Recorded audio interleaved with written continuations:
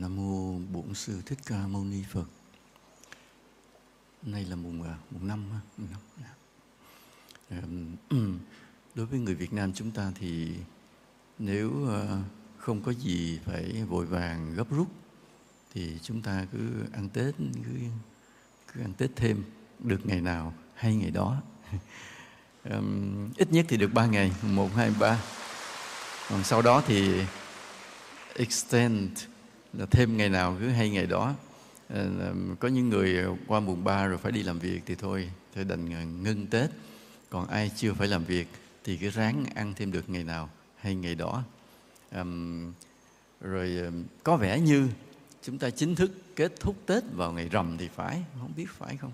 Còn có người ráng kéo cho tới hết tháng Giêng, chả hiểu sao nữa, ăn Tết dùm dữ thần. Rồi có mấy cái người họ mới than, nói ăn Tết nhiều quá mà nó nghèo đất nước đi. ăn Tết nhiều quá nghèo đất nước, không biết có nghèo không biết. Tuy nhiên cái Tết của chúng ta cũng là một điều đặc biệt, vì trong suốt một năm vậy chúng ta lăn lộn theo cuộc đời, phải bươn chải theo cuộc đời. Rồi những lúc mà ta phải bươn chải, phải vất vả, phải lo toan, cái bản năng xấu nó trỗi dậy. Cái bản năng xấu nó trỗi dậy làm cho chúng ta cứ phải thủ đoạn, phải đối phó, phải hơn thua, phải gay gắt, phải nóng giận, phải tham sân si đủ thứ. Lọt vào cái khi mà đến ngày Tết như vậy, cái bắt đầu ta phải dừng lại cái văn hóa của tổ tiên mình. Cái văn hóa của tổ tiên mình truyền dạy là phải sao? Phải sống vị tha, phải lễ nghĩa, phải thương kính người lớn, phải yêu quý trẻ em, phải tưởng nhớ tới ông bà, phải đi chùa, đi đền, rồi có cái sự kết nối tâm linh với thần thánh, đủ thứ như vậy. Nên là chúng ta có mấy ngày Tết để refresh lại, tức là dựng lại cái tinh thần, cái văn hóa của dân tộc. Và nếu chúng ta đủ khôn ngoan, chúng ta mang cái lối sống đạo đức đó đi trong suốt một cái năm còn lại, thì một năm còn lại sẽ là một năm rất tuyệt vời. Vì chúng ta mang được cái bài học truyền thống văn hóa đạo đức của tổ tiên ta đi vào cuộc sống của mình, làm cho cuộc sống nó bớt ảm đạm hơn, vui vẻ hơn, tươi sáng hơn, lành mạnh hơn. Ý là như vậy. Nên vì vậy là nếu mà chúng ta ăn Tết đúng như ông bà mình dạy thì ăn Tết càng lâu càng tốt, không sao hết. Cũng không đến nỗi. Và những ngày Tết ta học tập, ta rèn luyện, ta đang ăn Tết. Chữ ăn trong tiếng Việt Nam á, thực ra trong tiếng Anh nó có nghĩa là enjoy, nghĩa là thụ hưởng. Spend là trải qua, nhưng mà enjoy là ta đang hưởng Tết, nghĩa là ăn tức là hưởng á. Mà thực ra khi ta ăn Tết, khi ta đang enjoy, ta đang thụ hưởng, thực ra là ta đang rèn luyện, ta đang tập lại một cái lối sống đẹp cho suốt một năm còn lại. Là có một năm vất vả bươn chải, nhưng mấy ngày để ta tập huấn lại, rèn luyện lại chính mình, mà đi xuyên qua những ngày vui, những ngày thụ hưởng, nhưng thực sự cũng là những ngày ta đang rèn luyện. Cái người mà không có trí tuệ thì nhìn thấy cái ngày Tết đó là ngày ăn, thụ hưởng, enjoy. Còn cái người có trí tuệ nhìn thấy mấy ngày Tết là những ngày học tập, rèn luyện, củng cố lại, improve lại bản thân đạo đức tâm hồn của mình. Cái hay của Tết của Việt Nam là như vậy. Nên vì vậy, có khi ta ăn Tết 3 ngày, có khi ta ăn Tết 7 ngày, nhưng đừng nghĩ đó là một sự phí phạm. Những cái người nào mà nói rằng người Việt Nam ăn Tết lâu quá làm nghèo đất nước, là người đó nhìn trên cái khía cạnh gì? Ăn, enjoy. Cho nên nó ăn nhiều quá mà nghèo đất nước, để nhìn được khía cạnh đó. Cái nhìn đó không có trí tuệ lắm. Còn cái người nào mà nhìn thấy Tết là cái dịp để mọi người kết nối, sum vầy, đào tạo, rèn luyện lại văn hóa dân tộc, và nhờ cái tinh thần văn hóa đó ta đem vào một năm làm việc sau, coi vậy cho ta sẽ đóng góp được, cống hiến được rất nhiều cho đất nước, cho cộng đồng, bởi cái tinh thần vị tha mà ta học được trong những ngày Tết. Cái đó mới quan trọng. Cho nên vừa rồi trong một cái hội nghị về văn hóa, bác Tổng Bí thư Nguyễn Phú Trọng có phát biểu nói rằng là cái văn hóa là nền tảng, là tinh thần của xã hội, dẫn dắt cái xã hội ta đi. Bác phát biểu câu đó cực kỳ sâu sắc và ý nghĩa. Thì Tết chính là cái dịp mà ta củng cố cái văn hóa dân tộc lại, nhưng không có sợ điều đó. Hôm nay ta nói một chút về cái gọi là linh hồn. Cái linh hồn. Thường thường linh hồn có nhiều nghĩa. Cái nghĩa mà cơ bản nhất, tức làm cái gì ở trong cái thể xác của chúng ta tạo nên cái cuộc sống của con người, của chúng sinh. Khi ta chết thì cái linh hồn này rời ra khỏi thể xác. Ý là như vậy. Tức là cái sự sống của chúng ta đây là sự kết hợp khéo léo giữa linh hồn và thể xác. Có những người nói rằng linh hồn đâu tôi không nhìn thấy. Thật ra có nhiều thứ ta không nhìn thấy mà nó vẫn đang có thật đó. Cho nên cứ đòi hỏi phải thấy mới tin, thì người này không sử dụng cái trí tuệ của mình. Còn cái người mà sử dụng trí tuệ đó thì họ không cần thấy, nhưng bằng suy luận, bằng trí tuệ họ biết có những điều đang có thật dù mắt không nhìn thấy. Ví dụ như cái tay cầm cái micro này nè, từ cái micro này nó phát sóng vô hình cho tới cái chỗ cái tiếp nhận, cái receiver tiếp nhận. Từ cái receiver nó phát, nó dắt ra các loa khắp nơi để ta nghe. Thì cái micro không dây này nó phát sóng vô hình này ta đâu có thấy, nhưng nó work, nó có hiệu quả, nó đem đến cái hiệu ứng tạo ra âm thanh khắp nơi như vậy. Nên có những điều vậy ta không nhìn thấy nhưng nó vẫn đang có thật. Còn ta đòi phải nhìn thấy ta mới tin nó là có, thì cái người đó không sử dụng đến trí tuệ mới nói câu đó. Thầy không muốn nói chữ ngu, nói ngu nó xúc phạm người đó quá. Thầy chỉ nói là người đó không chịu dùng trí tuệ nha. Vậy thôi, nói đỡ mít lòng, hiểu sao đó hiểu.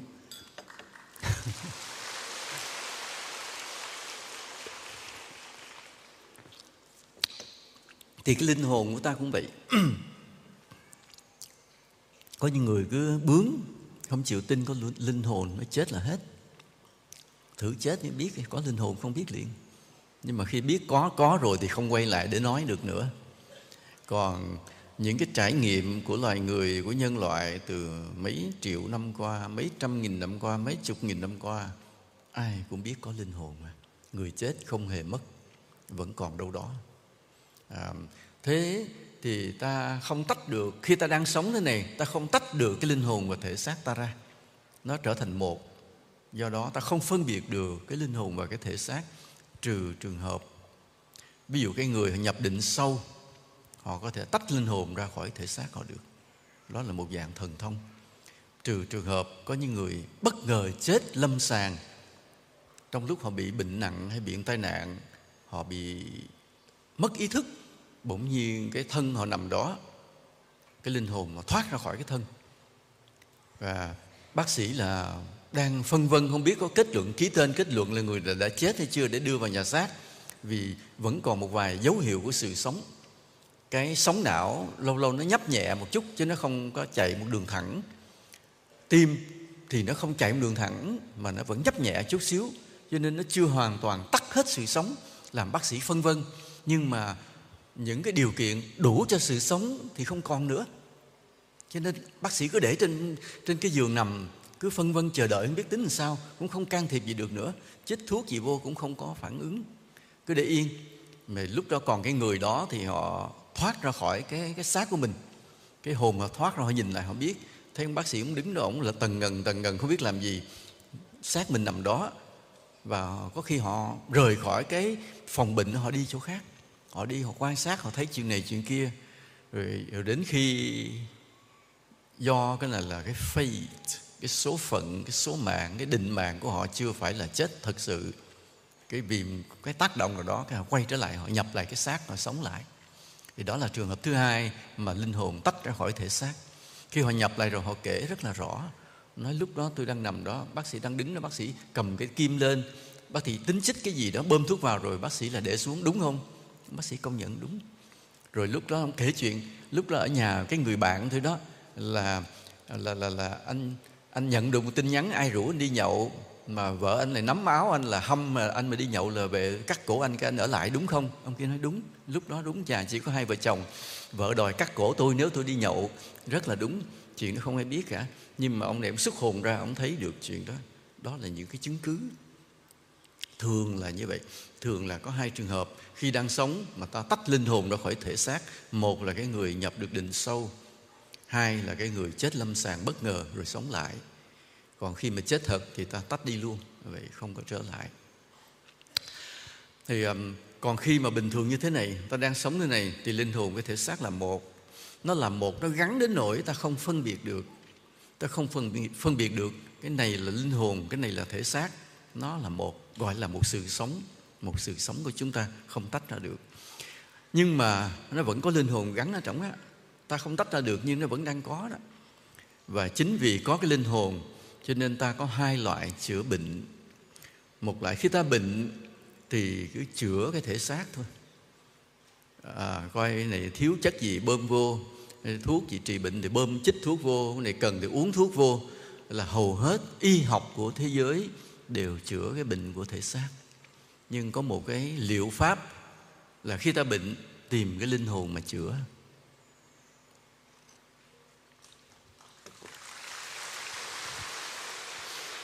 Đây là một cái lý thuyết khác của y học mà thường là của Đông phương. Ví dụ bị nhức đầu thì nếu mà chữa theo thể xác á, thì uống thuốc giảm đau, hay là đi scan coi có cái u gì hay có máu tụ gì trên não hay không, để mình tìm cách hóa giải cái chỗ máu tụ hay khối u đó để cho hết nhức đầu. Đó là chữa theo cái physical. Còn mà nếu mà chữa theo linh hồn thì nói là khi ta nhức đầu, cái linh hồn ta có lỗi, có bị trục trặc cái linh hồn, chứ không phải là cái khối thể xác vật chất. It's not the matter who is in pain. Nó không phải là cái thể xác trong cái lúc bệnh, mà là linh hồn đang bệnh. Đây là một cái lý thuyết khác về y học. Và họ tìm cách họ chữa cái linh hồn đó. Họ chữa linh hồn đó bằng mấy cách. Một là họ dùng cái nhân điện. Cái người đó họ có cái nguồn điện lực dồi dào, họ để tay vào, họ truyền nguồn điện qua để chỉnh cái phần linh hồn đang bị bệnh chỗ đó mà làm cho ta bị nhức đầu. Hoặc có khi họ châm cứu vào một cái huyệt đạo, vì họ cho rằng cái huyệt đạo là mấy cái chỗ mà gắn giữa linh hồn với thể xác. Định nghĩa lại nhé. Ví dụ ta có cái huyệt thái dương, ta có cái huyệt nhân trung, ta có huyệt đảng trung, ta có huyệt bách hội, ta có huyệt hợp cốc. Ta nói chung là cơ thể ta nhiều huyệt. Thì khi mà thể xác gắn với linh hồn là gắn ở đâu? Chính là mấy cái nút thắt đó, là mấy cái huyệt đạo đó. Thì khi ta chữa cái bệnh, chữa cái linh hồn, châm một mũi kim vào, acupuncturist, có ông sư đây acupuncturist, ta châm cái kim vào, cái needle vào trong những cái huyệt đạo đó, là ta truyền một cái lực vào để chỉnh cái linh hồn người đó lại, chỉnh cái cấu trúc linh hồn đó lại. Và khi cái linh hồn được cung cấp một cái nguồn lực, nó hết bệnh thì thể xác cũng hết bệnh. Đây là một liệu pháp khác, một lý thuyết về y học khác, rất độc đáo, mà y học Tây phương hiện nay, thời đại hiện nay chưa tìm thấy.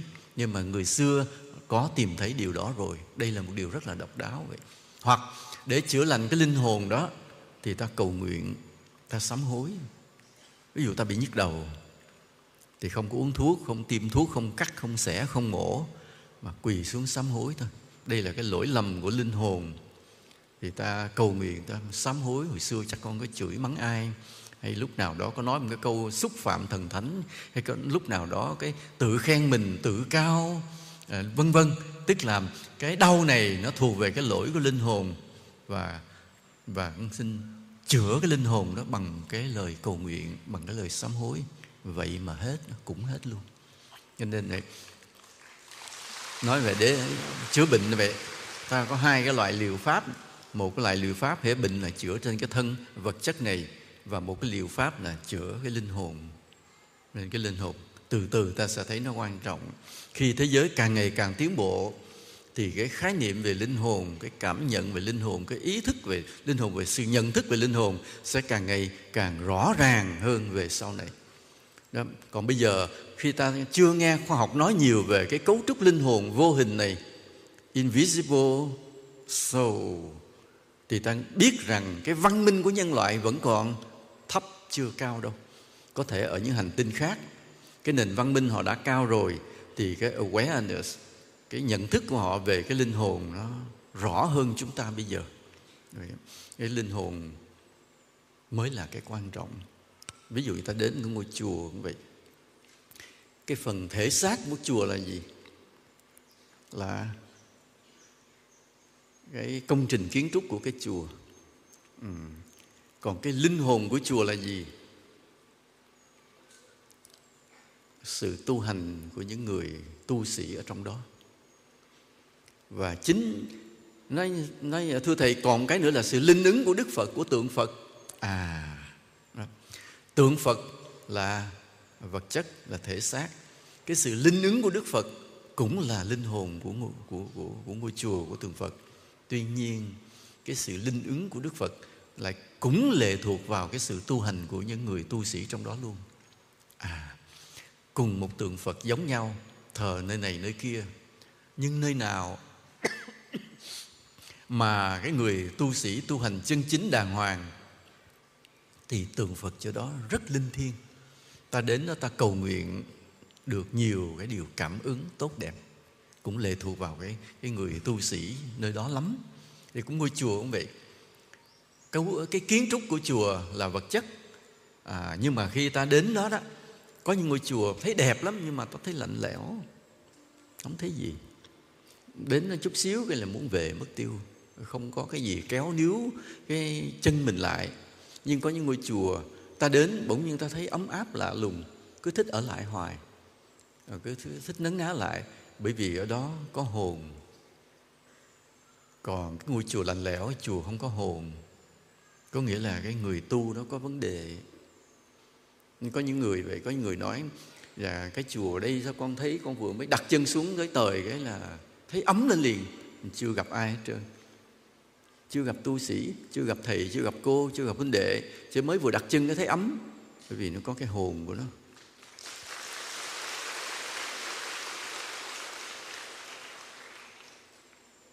Chúng ta đang thấy có cái hồn đâu đây không ạ? Có hồn. Rồi á, ví dụ như là nơi cái chùa đó, những người tu sĩ họ tu hành đàng hoàng, cái nó làm cho cái chùa có cái hồn. Rồi ta đến đây ta cũng phải làm sao? Cũng phải tu hành đàng hoàng. Mình đâu dám quậy. Ở nơi mà không có cái hồn á, mình tới mà đầu ngồi mình nói chuyện lớn tiếng, có khi cãi lẫy, khi giành nhau miếng cơm, giành nhau chỗ ngồi. Thậm chí có những cái chùa mà hư đến nỗi đến chùa rộng không biết làm gì, kéo ra cái góc lấy bộ bài ra đánh. Sân chùa thì họ kéo nhiều bán tùm lum đủ thứ đồ hết, rối loạn, náo loạn lên hết trơn. Tức là chùa đó không có cái hồn. Rồi ta đến đó cái tâm của ta cũng bị loạn, chùa đó lại càng mất hồn luôn nữa. Còn cái chùa mà có cái hồn, nề nếp nghiêm trang đâu đó, ta không dám làm bậy, nói mỗi lời để cẩn thận, gặp huynh đệ với nhau phải cư xử đàng hoàng, có lễ độ, có phép tắc, rồi chuyện gì cũng ráng nhường nhau. Ví dụ thấy mình đang ngồi ghế ngon ngon, thấy có người bước tới, thấy chỗ đó không hết ghế, lật lật đứng lên mời người ta ngồi, rồi không biết mình ngồi đâu cũng chưa biết nữa, cứ nhường trước. Tức là đến một cái chùa mà có cái hồn á, tự nhiên ta cũng có hồn theo, là mình cũng tu tập theo. Và như vậy mỗi cái tu tập của ta lại đóng góp cho cái sinh khí của ngôi chùa đó, cái hồn đó nó lại càng rực rỡ hơn, mạnh hơn. Và cái sự linh thiêng của ngôi chùa đó mạnh hơn rất là nhiều. Khi đến một ngôi chùa mà có cái hồn như vậy, ta cầu nguyện, ta chữa lành cái bệnh trong cái hồn của chính mình. Tại vì thực sự ngồi đây thế vậy, nhìn thấy mặt ai cũng đẹp vậy, ai cũng có bệnh ngầm ở bên trong. Trong cái bộ não của ta, ai cũng có cái khiếm khuyết nào ở bên trong bộ não. Còn nguyên cái tấm thân này coi vậy chứ cũng đều có những cái khiếm khuyết nào đó, đều cần phải được chữa lành. Mà khi đến đây thì như hồi nãy ta vừa nói cái lý thuyết á, chữa lành là chữa cái linh hồn chứ không phải là chữa thể xác. Thì khi đến nơi một ngôi chùa mà có cái sự linh thiêng, ta cầu nguyện thật là ta đang chữa lành cái linh hồn của mình, ta bớt được rất nhiều bệnh mà ta không hay. Ví dụ trước đây ta hay có cái bệnh lặt vặt, đi chùa tự nhiên cầu nguyện tụng thời kinh, bỗng nhiên về mấy bệnh lặt vặt đó hết. Nói, ủa sao kỳ cái chùa linh quá? Không phải, là chính vì ta đang chữa, ta đang dùng một liệu pháp chữa linh hồn, không phải chữa thể xác. Cũng là một liệu pháp, ta đang chữa bệnh mà ta không hay. Ý là như vậy. Bây giờ vậy, đó là cái linh hồn theo nghĩa đen. Nên cái linh hồn theo nghĩa đen đã có rất nhiều vấn đề ta cần phải khám phá, cần phải hiểu biết. Thì ta hy vọng về sau này những nhà khoa học kết hợp với những nhà đạo học để hiểu thêm rất nhiều về linh hồn của con người. Ta hiểu thêm rất là nhiều vậy. Ví dụ như là có một lần mà thì gặp một cái ông người nước ngoài. Ông là đạo khác, không phải đạo Phật. Nhưng mà ông muốn lắng nghe mình nói chuyện. Ông muốn lắng nghe thì mình nói cho nghe.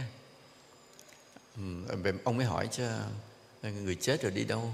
Thì mới nói là người chết nếu mà cuộc đời họ sống quá thiện, quá tốt đẹp, chết xong lên cõi trời.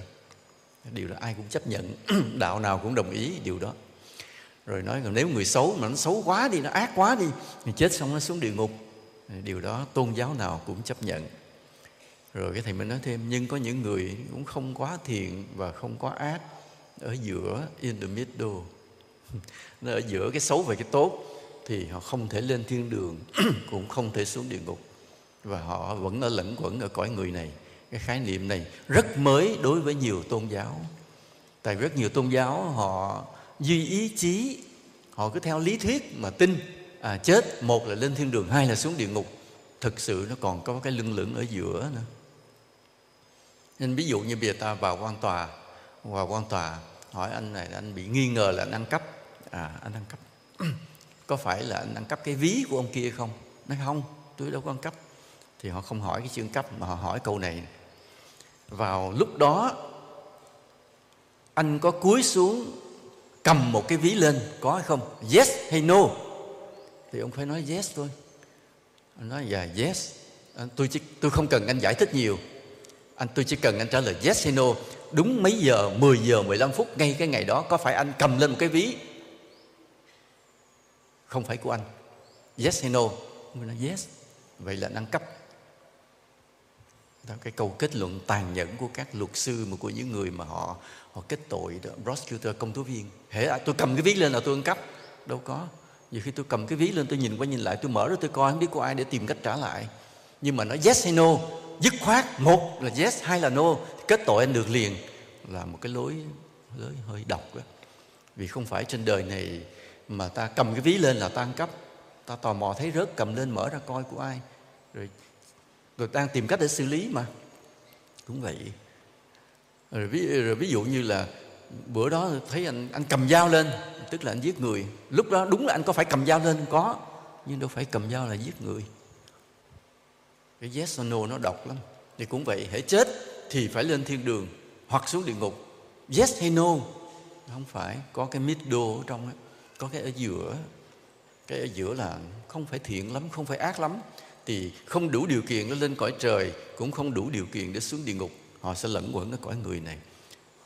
Họ sẽ tồn tại lẫn quẩn, invisible. Ta nhìn không thấy họ, nhưng họ ở bên cạnh ta, họ gần đây, và họ rất là đói. They are extremely hungry. Họ đói khủng khiếp tại không ai cho ăn, không ai biết cho ăn. Lâu lâu người thân đem tới cái mộ họ quăng cho bó hoa, ráng ăn hoa, ăn được đói ráng chịu. Không ai biết cúng cơm cả, nhưng họ rất là đói, tất cả đều đói. Vừa rồi có một cái câu chuyện vậy. Không, em tự kể, có người bà con, họ một đạo khác. Cái họ vừa rồi phải đi hành hương qua bên cái xứ Trung Đông. Cái xứ đó họ đi về thì có cái vong bám theo. Và vong đó nó gào thét, gào khóc khủng khiếp, cứ nói tôi đói quá cho tôi ăn. Nhưng mà cái cô này cô không dám cho ăn, tại vì cái đạo họ không cho, không tin là có người chết bị đói ở gần mình, rồi cứ bỏ mặc luôn. Tại vì cái đạo, nhưng mà cô đã đem kể chuyện, kể lại một người Phật tử mình, thì người Phật tử mình hiểu liền. Người Phật tử mình hiểu liền, bởi vì có những cái ghost, có những cái linh hồn, họ không lên cõi trời, không xuống địa ngục, nhưng họ đang lẫn quẩn đây và đang chịu cái thảm cảnh đói mà không ai cho ăn. Vì vậy mà thầy cứ khuyên tất cả các Phật tử cố gắng cúng thí thực. Ma đói xung quanh mình rất là nhiều. Và có một câu nữa là 95% người chết là ma đói. Tại vì sao? Ủa sao khủng khiếp vậy? Vì lúc sống ta hưởng hết sạch phước. Có thể là bữa hoặc là ở Lý Sơn. Nếu thì đi giảng Lý Sơn Quảng Ngãi tới thì sẽ giải thích cái điều này thêm. Ta làm phước đã đủ chưa? Đó vậy. Nãy giờ ta đang nói về cái linh hồn theo nghĩa đen, bây giờ ta nói linh hồn theo nghĩa bóng. Linh hồn theo nghĩa bóng, tức là cái giá trị, cái yếu tố hoặc cái con người mà vận hành, dẫn dắt cả một cái thực thể nào đó.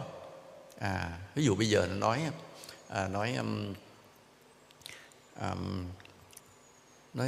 thưa toàn bộ các Phật tử của chùa Phật Quang này, là cái linh hồn của toàn bộ Phật tử các Phật Quang này là nói dạ, và mọi người nói dạ tổng đạo tràng. Tại từ nơi tổng đạo tràng này chúng ta có cái gì, có những cái chỉ đạo, có những theo dõi sâu sát, những cái sắp xếp, thì đó là linh hồn. Thì ý nói về một cách như vậy. Hoặc là nói khác đi, nói cái cuộc chiến thắng của Đống Đa Ngọc Hồi cách đây 234 năm, mà linh hồn là ai? Linh hồn là Quang Trung Nguyễn Huệ, là một nhân vật. Nhưng mà chính cái sự chỉ đạo thiên tài của vua Quang Trung để đánh tan với cái số quân rất là ít, mà việc tập luyện cũng ngắn ngày. Với 5 vạn quân ta đã đánh bay 29 vạn quân Thanh và bảo vệ bờ cõi yên bình. Thì ta gọi đó là linh hồn. Hoặc là bây giờ ta nói về cuộc giành lại độc lập và thống nhất đất nước này, linh hồn là ai? Thật ra cũng nhiều công của các vị lãnh đạo lắm, nhưng ta cũng quy hết về Bác Hồ, ý là như vậy. Bác Hồ là linh hồn của cái việc mà giải phóng dân tộc, thống nhất đất nước, ý là như vậy. Rồi công cuộc cải tổ đất nước hiện nay, chống tham nhũng hiện nay là ai, vân vân, thì ta cũng có thể có câu trả lời linh hồn là ai. Như vậy cái yếu tố linh hồn ở đây nó là một cái con người hay một tổ chức dẫn dắt cả một cái thực thể đi lên. Nói là Lê Lợi hay Nguyễn Trãi là linh hồn của cuộc kháng chiến chống quân Minh. Nó nói là một người, nhưng thực sự mà để mà tổ chức được một cuộc kháng chiến là cả một lực lượng quân sự tình báo khủng khiếp lắm, lớn lắm chứ không phải đơn giản đâu. Rồi đó là còn đó là yếu tố con người. Bây giờ ta nói yếu tố văn hóa. Cái yếu tố văn hóa này mới là yếu tố lớn. Cái văn hóa, nói như Tổng Bí thư Nguyễn Phú Trọng, văn hóa là nền tảng, là tinh thần dẫn dắt cả xã hội này.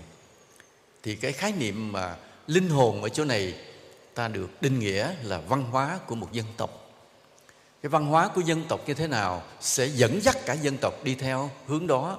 Nếu đó là một văn hóa tốt đẹp, ta sẽ xuất hiện một nền văn minh rực rỡ phía sau. Nhớ là phía sau văn hóa là văn minh. Nhớ như vậy. Có văn hóa rồi sẽ có văn minh. Nếu văn hóa ta đúng hướng rồi, ta sẽ có một nền văn minh rực rỡ. Cái vấn đề quan trọng hiện nay, ta cố gắng củng cố xây dựng lại văn hóa Việt Nam. Khi văn hóa Việt Nam được củng cố vững chắc rồi, ta sẽ có một nền văn minh của Việt Nam rực rỡ và sánh vai với thế giới này. Cái văn hóa là quan trọng như vậy. Hôm nay đề tài chính của chúng ta, văn hóa là linh hồn của dân tộc. Nói gần nửa bài rồi bắt đầu mới tới vào đề bài. Hư ghê vậy đó.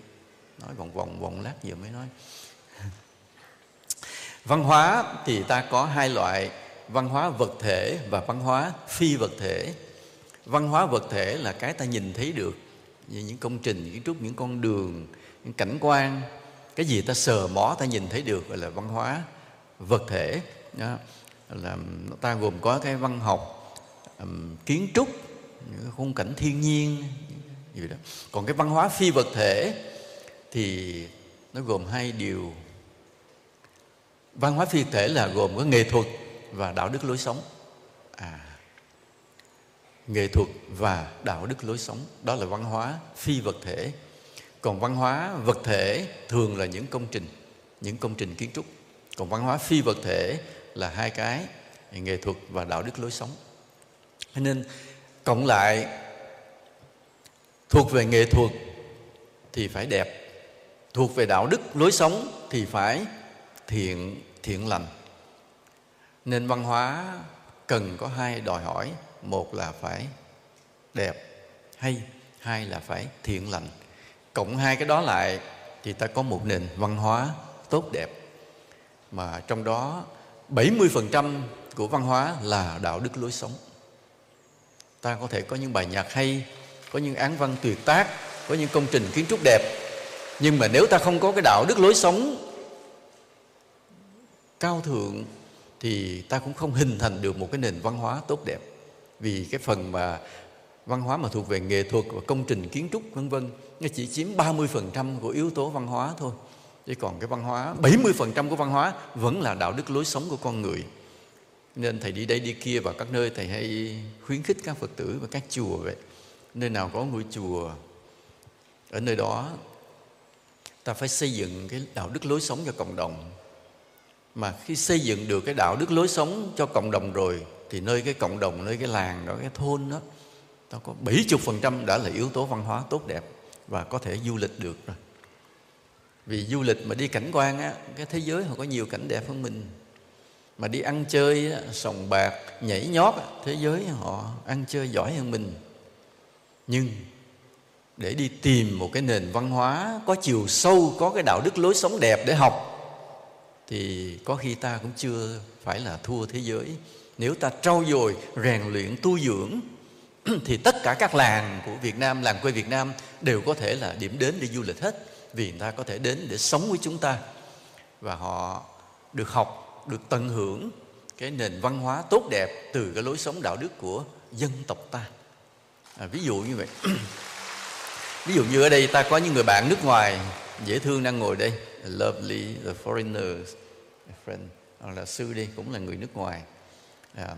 Thì mấy ngày hôm nay các vị đã đến đây vào dịp Tết, thì ý định các vị chỉ nghe ai giới thiệu đến đây cho 1-2 ngày thôi, nhưng rồi ở riết cho nó qua hết Tết. Tại sao vậy? Tại vì các vị đều cảm nhận ở đây họ được đối xử tử tế, không phải thủ thế, không phải đối phó. Ăn cơm thì không tốn tiền, có khi tặng luôn bộ quần áo. Và cái tương tác giữa người và người nó tốt đẹp. Họ thích cái đó. Họ thích cái đó. Cái đó cũng không phải là dễ tìm. Đi đến đâu họ có thể họ bỏ tiền, họ mua một cái dịch vụ để họ được dắt đi chơi đồ này, đi ngắm cảnh đồ kia, mà phải tốn tiền. Nhưng rồi lại còn gì? Rời khỏi đi còn gì? Chỉ còn mang theo những tấm hình thôi. Tôi đã từng đến đó chụp rồi xong. Nhưng đến đây họ được học gì? Họ đi vào nhà bếp, họ đi rửa chén, họ đi họ xắt gọt, họ đối xử, nói chuyện với nhau, những lời thân ái. Những điều đó khó chụp được hình lắm á, nhưng in vào trong tâm của họ. Cái in vào trong tâm đó làm họ hạnh phúc hơn rất là nhiều. Nên cái nói văn hóa là cái linh hồn dẫn dắt dân tộc ta là một điều rất là độc đáo vậy. Mà khi mà văn hóa ta tốt đẹp rồi thì nó cộng thêm cái khoa học, hệ thống chính trị và cái nền kinh tế, thì ta có một nền văn minh. Nên đây ta định nghĩa thế này nha. Văn minh là gì? Văn minh là gồm 4 yếu tố. 1 là văn hóa tốt đẹp, 2 là khoa học tiến bộ, 3 là hệ thống chính trị vững mạnh ổn định, và 4 là nền kinh tế phát triển. Với 4 yếu tố đó, ta sẽ xây dựng được một nền văn minh rực rỡ. Nhưng mà đầu tiên cái nền vẫn là văn hóa trước. Thế tại sao thế giới nể người Nhật và người Nhật xây dựng được một cái nền văn minh? Bởi vì cái văn hóa người Nhật có chiều sâu quá. Chính cái văn hóa người Nhật có chiều sâu, cái nó thúc đẩy cái khoa học, nó thúc đẩy hệ thống chính trị, nó thúc đẩy cái nền kinh tế.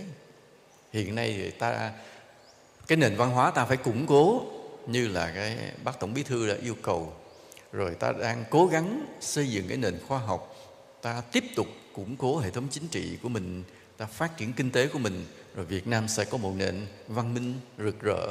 Đó là ta nói vòng vòng nãy giờ vậy đó. Cái linh hồn là cái gì ẩn sâu khó nhìn thấy, nhưng mà nó rên mọi thứ, nó điều hành mọi thứ hết. Và ta nói trong cái cộng đồng xã hội quốc gia, văn hóa chính là linh hồn của dân tộc. Mà bây giờ bắt đầu ta thu nhỏ lại.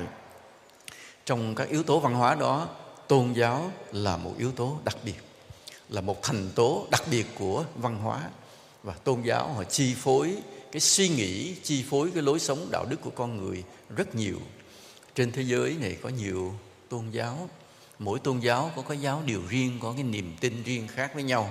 Và theo luật pháp thì mọi tôn giáo được tôn trọng, miễn là anh đừng có âm mưu, anh đừng có ý đồ, anh đừng có gian dối, thì tôn giáo được công nhận tôn giáo chính thức, thì được coi là đối xử bình đẳng với nhau trong luật pháp hết, được bảo vệ hết, được luật pháp bảo vệ. Đó là vậy. Mà tôn giáo lại khác nhau, nên hiện nay ta chưa tìm thấy được một tôn giáo chung cho cả nhân loại, nên ta vẫn phải đang chấp nhận là hiện có nhiều tôn giáo khác nhau. Và dù tôn giáo khác nhau nhưng con người phải thương nhau. Đó là cái yêu cầu gay gắt. Không được vì yếu tố khác tôn giáo mà ta ghét nhau. Đó là cái sai.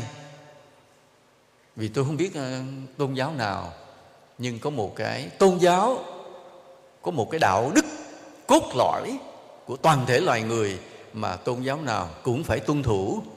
Đó là loài người phải thương nhau, không được ghét nhau, bất kể anh là tôn giáo nào. Còn nếu anh nhân danh tôn giáo để kêu con người ghét nhau thì tôn giáo anh sai, tôn giáo anh bậy, tôn giáo anh không đáng có mặt trên thế giới này. Nên tôi không biết anh tôn giáo nào, nhưng nếu trong tôn giáo anh không có cái lõi của tình yêu thương đại đồng thế giới thì tôn giáo anh sai. Ta nói thẳng một câu đó luôn. Đó là vậy. Rồi mà tôn giáo là gì mà chi phối hết cái tình cảm yêu mến, lối sống của con người. Vì thường trong tôn giáo phải có thần thánh. Nhớ yếu tố tôn giáo nào cũng phải có thần thánh. Không có thần thánh không hình thành tôn giáo được. Thần thánh là gì?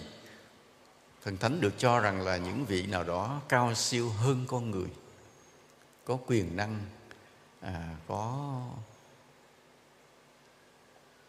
ability, có năng lực lớn hơn con người, làm cho con người phải nể, phải sợ, phải kính, phải phục. Và thần thánh đó có thể chi phối được số phận của con người. Nên con người càng phải cầu xin, phải khẩn nài, phải lệ thuộc, phải cầu nguyện, phải tôn kính và phải biết nịnh một chút. Không nịnh ông phạt chết, phải nịnh thần thánh một chút. Nên tại sao chúng ta có cái hội nịnh? Bởi vì ta quen từ ngàn xưa ta phải nịnh thần thánh là vậy. Chùa mình có cái hội nịnh. Đó, hội đó hơi bí mật, người ta không công khai được, cũng không đăng ký, vì đăng ký không ai cho đăng. Vì nó xuất phát từ cái thái độ con người đối với thần thánh. Ta phải nịnh thần thánh, ta phải sợ thần thánh, vì cho rằng thần thánh can thiệp được vào cuộc đời của chúng ta, làm cho ta giàu, làm cho ta nghèo là do thần thánh. Ý là như vậy. Và thần thánh cũng có hai loại. Có những thần thánh có thật trong lịch sử loài người, và có những thần thánh chỉ do ai tưởng tượng ra thôi, chưa bao giờ xuất hiện trên thế giới này. Có những thần thánh có năm sinh, có tên, có gia đình, có tên cha, có tên mẹ, có cái thành tích hoạt động họ thật trong thế giới loài người. Nhưng mà bởi vì họ quá cao quý, nên khi họ mất rồi được nhân loại tôn sùng, thờ phượng, coi như một vị thần thánh ở trên cao. Thì đó là những cái vị thần thánh có thật. Ở các tôn giáo cũng có nhiều những vị như vậy. Còn như nước Ấn Độ thì họ tôn thờ Thánh Gandhi là một lãnh tụ chính trị xã hội, và họ nói miệng với nhau, đất nước này là của Gandhi. Họ tôn sùng ông đến mức độ như vậy. Chứ sự thật thì Ấn Độ đã có lâu rồi, nhưng mà vì họ tôn kính Gandhi quá nên họ hay nói miệng với nhau, ồ, đất nước này là của Gandhi. Ý là vậy. Chứ còn người Ấn Độ họ có nhiều tôn giáo xưa, cũng có nhiều vị thần lắm. Nhưng mà trên mức độ thực tế, tôn sùng một người có thật trong lịch sử, có những thành tích ấn tượng thì họ lại tôn sùng Gandhi. Còn hầu hết các tôn giáo đều dựng nên những thần thánh tưởng tượng. Những vị đó chưa bao giờ xuất hiện trong thế giới loài người, không tên, không tuổi, tên mình đặt ra, không cha, không mẹ, không có năm sinh, không có năm mất. Ở trên cao, rồi người ta cứ lý luận càng ngày càng nâng cấp, thêu dệt những cái đặc điểm phi thường của những vị thần thánh mà không có cái nguồn gốc loài người đó. Càng ngày con người ta càng phải sợ, phải thần phục đến những cái thần thánh đó.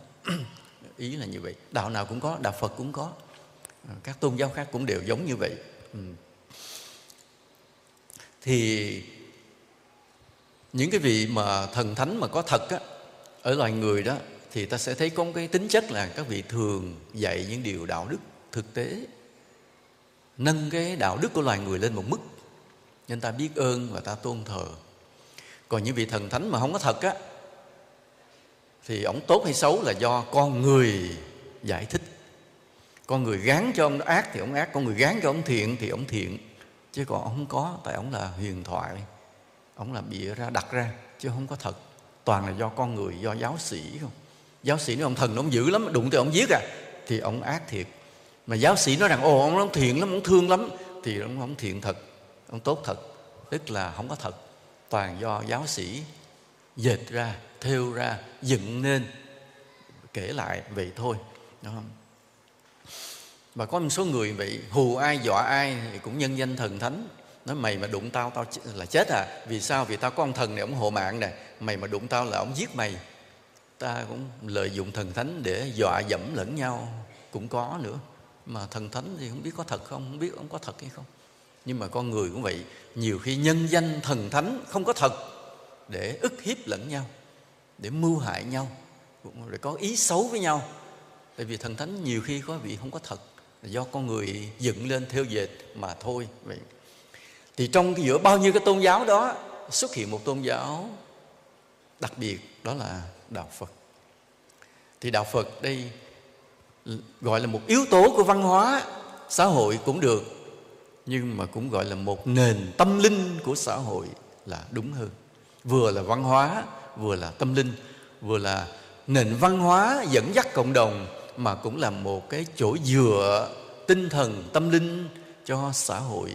Đạo Phật là một tôn giáo kỳ lạ. Là vì sao vậy? Vì đạo Phật khai thác phát triển luật nhân quả, không lệ thuộc vào thần thánh. Không lệ thuộc thần thánh, mà con người phải hiểu về luật nhân quả, dựa vào luật nhân quả để tự điều chỉnh hành vi của mình. Nếu mình hại người khác, làm người khác đau khổ, cuộc đời mình sẽ gặp nhiều bất hạnh. Nếu mình hay giúp đỡ, yêu thương, đem niềm vui cho người khác, cuộc đời mình sẽ được hạnh phúc. Đó là luật nhân quả, the law of karma. Và cái luật đó làm sao? Công bằng, vô tư, không có tình cảm. Không có tình cảm nên đôi khi cũng tàn nhẫn lắm. Vì ông sòng phẳng quá, ông công bằng quá. Nhưng mà luật nhân quả là như vậy. Và đạo Phật cứ tìm cách dạy mọi người hiểu về luật nhân quả. Nói như vậy là vai trò của thần thánh thì sao? Muốn hiểu vai trò của thần thánh thì ta sẽ nghe một bài giảng khác vào ngày để quảng cáo mình sao? Vào bài giảng ở Đà Nẵng. Trong cái ngày lễ hội Quán Thơm sắp tới thì ta sẽ nghe cái sự tương quan giữa thần thánh và luật nhân quả lên số phận của con người. Còn hôm nay vậy ta cứ tạm hiểu là luật nhân quả cũng độc lập với thần thánh. Đó là lý do mà người đệ tử Phật là đặt trách nhiệm lên chính mình, buộc mình phải đạo đức hơn, phải tốt đẹp hơn. Còn thần thánh phụ thôi. Ý là như vậy. Đây là một cái nền tâm linh đặc biệt mà đặt trách nhiệm nơi con người, chứ không đổ thừa cho thần thánh. Khi ta thất bại, khi ta đau khổ, không được đổ thừa là it's God's will. Đó là ý muốn của Thượng Đế bắt tôi phải khổ, ý muốn của Thượng Đế bắt con tôi phải chết, ý muốn của Thượng Đế cướp mất mẹ của tôi khi bà còn rất trẻ. Không có, lúc không còn cái God's will nữa, không còn ý muốn của Thượng Đế nữa, mà tất cả là do nghiệp của chúng ta. Trách nhiệm là nơi chính chúng ta. Bởi vậy đạo Phật là một cái tôn giáo đặc biệt, một nền văn hóa đặc biệt, và cũng là một chỗ dựa tâm linh đặc biệt cho dân tộc này. Và đạo Phật có cái hay, đạo Phật là không tách mình ra khỏi cộng đồng dân tộc, không làm thành một cái thực thể riêng độc lập với dân tộc, mà đạo Phật đến đâu gắn với dân tộc ở đó, đem lại lợi ích cho dân tộc ở đó, phục vụ cho con người ở đó. Chứ đạo Phật không biến mình thành một cái thế lực để đối lập với dân tộc, với chính quyền ở đó, không có. Đạo Phật tới đâu hòa vào đó liền. Và nhiệm vụ của đạo Phật là tới đâu sống vị tha, yêu thương và trở thành tài sản của quốc gia đó. Và cái hay nữa là cái triết lý của đạo Phật đủ cao siêu để soi đường cho tâm lý học, y học, khoa học, xã hội học. Nếu ta hiểu về Phật Pháp rồi, ta lý giải mọi điều của xã hội này rõ ràng. Nếu ta hiểu đạo Phật rồi, ta có cái nhìn trước cả khoa học.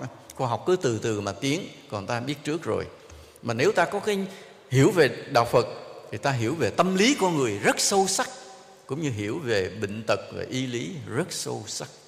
Cái hay nhất là vậy, là tâm lý học.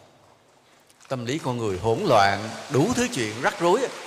Và nhiều khi ta lý giải cái này lại mất cái kia, lý giải kia mất cái nọ. Nói nó về nó thằng con tôi sao là nó bướng quá đi, chịu không nổi. Thì rồi mình giải thích mà nếu mà không theo đạo Phật mình thôi, đó là cái tuổi của nó, cái tuổi sinh lý. Nó mới lớn lên rồi cái nó nội tiết tố nó phát triển nên nó ương bướng, nó không có đâu, không phải. Sự ương bướng nó không có tuổi tác á, nó có nguyên nhân nhân quả. Và nó có cái yếu tố thằng bé bắt đầu tự cao, bắt đầu thích hưởng thụ. Ở đâu mà nó tự cao mà thích hưởng thụ? Vô trường nó điều tra bạn bè nó. Khi bạn bè nó rủ nó những cái trò vui mà nó thích rồi thì bắt đầu nó coi nhẹ ý kiến của cha mẹ liền, nó coi nhẹ lời dạy của cha mẹ liền. Tại vì theo bạn vui hơn.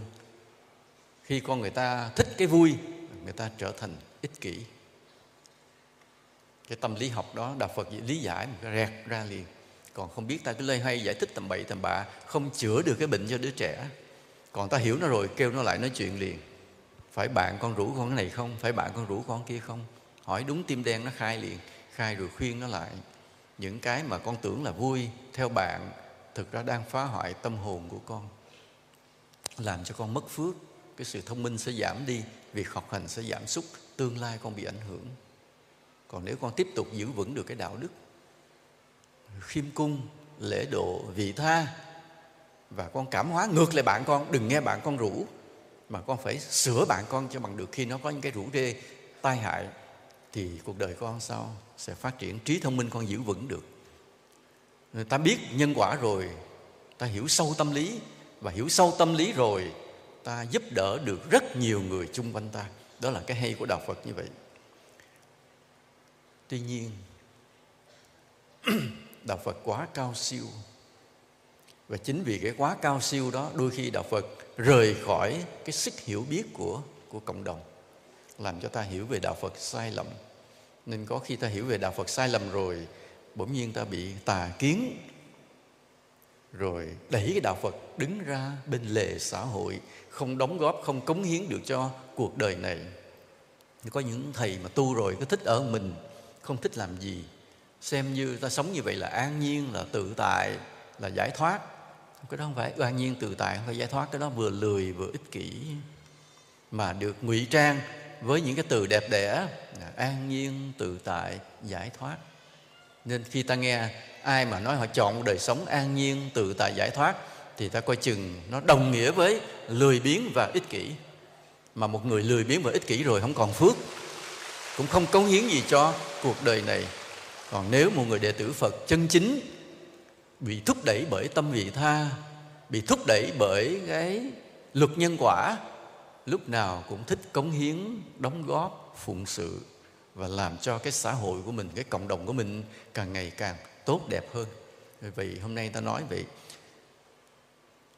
giữa cái thế giới vật chất này, mắt ta thấy, tai ta nghe, người ta chạm được, ta cần có một cái linh hồn vô hình để điều khiển nó trong đó.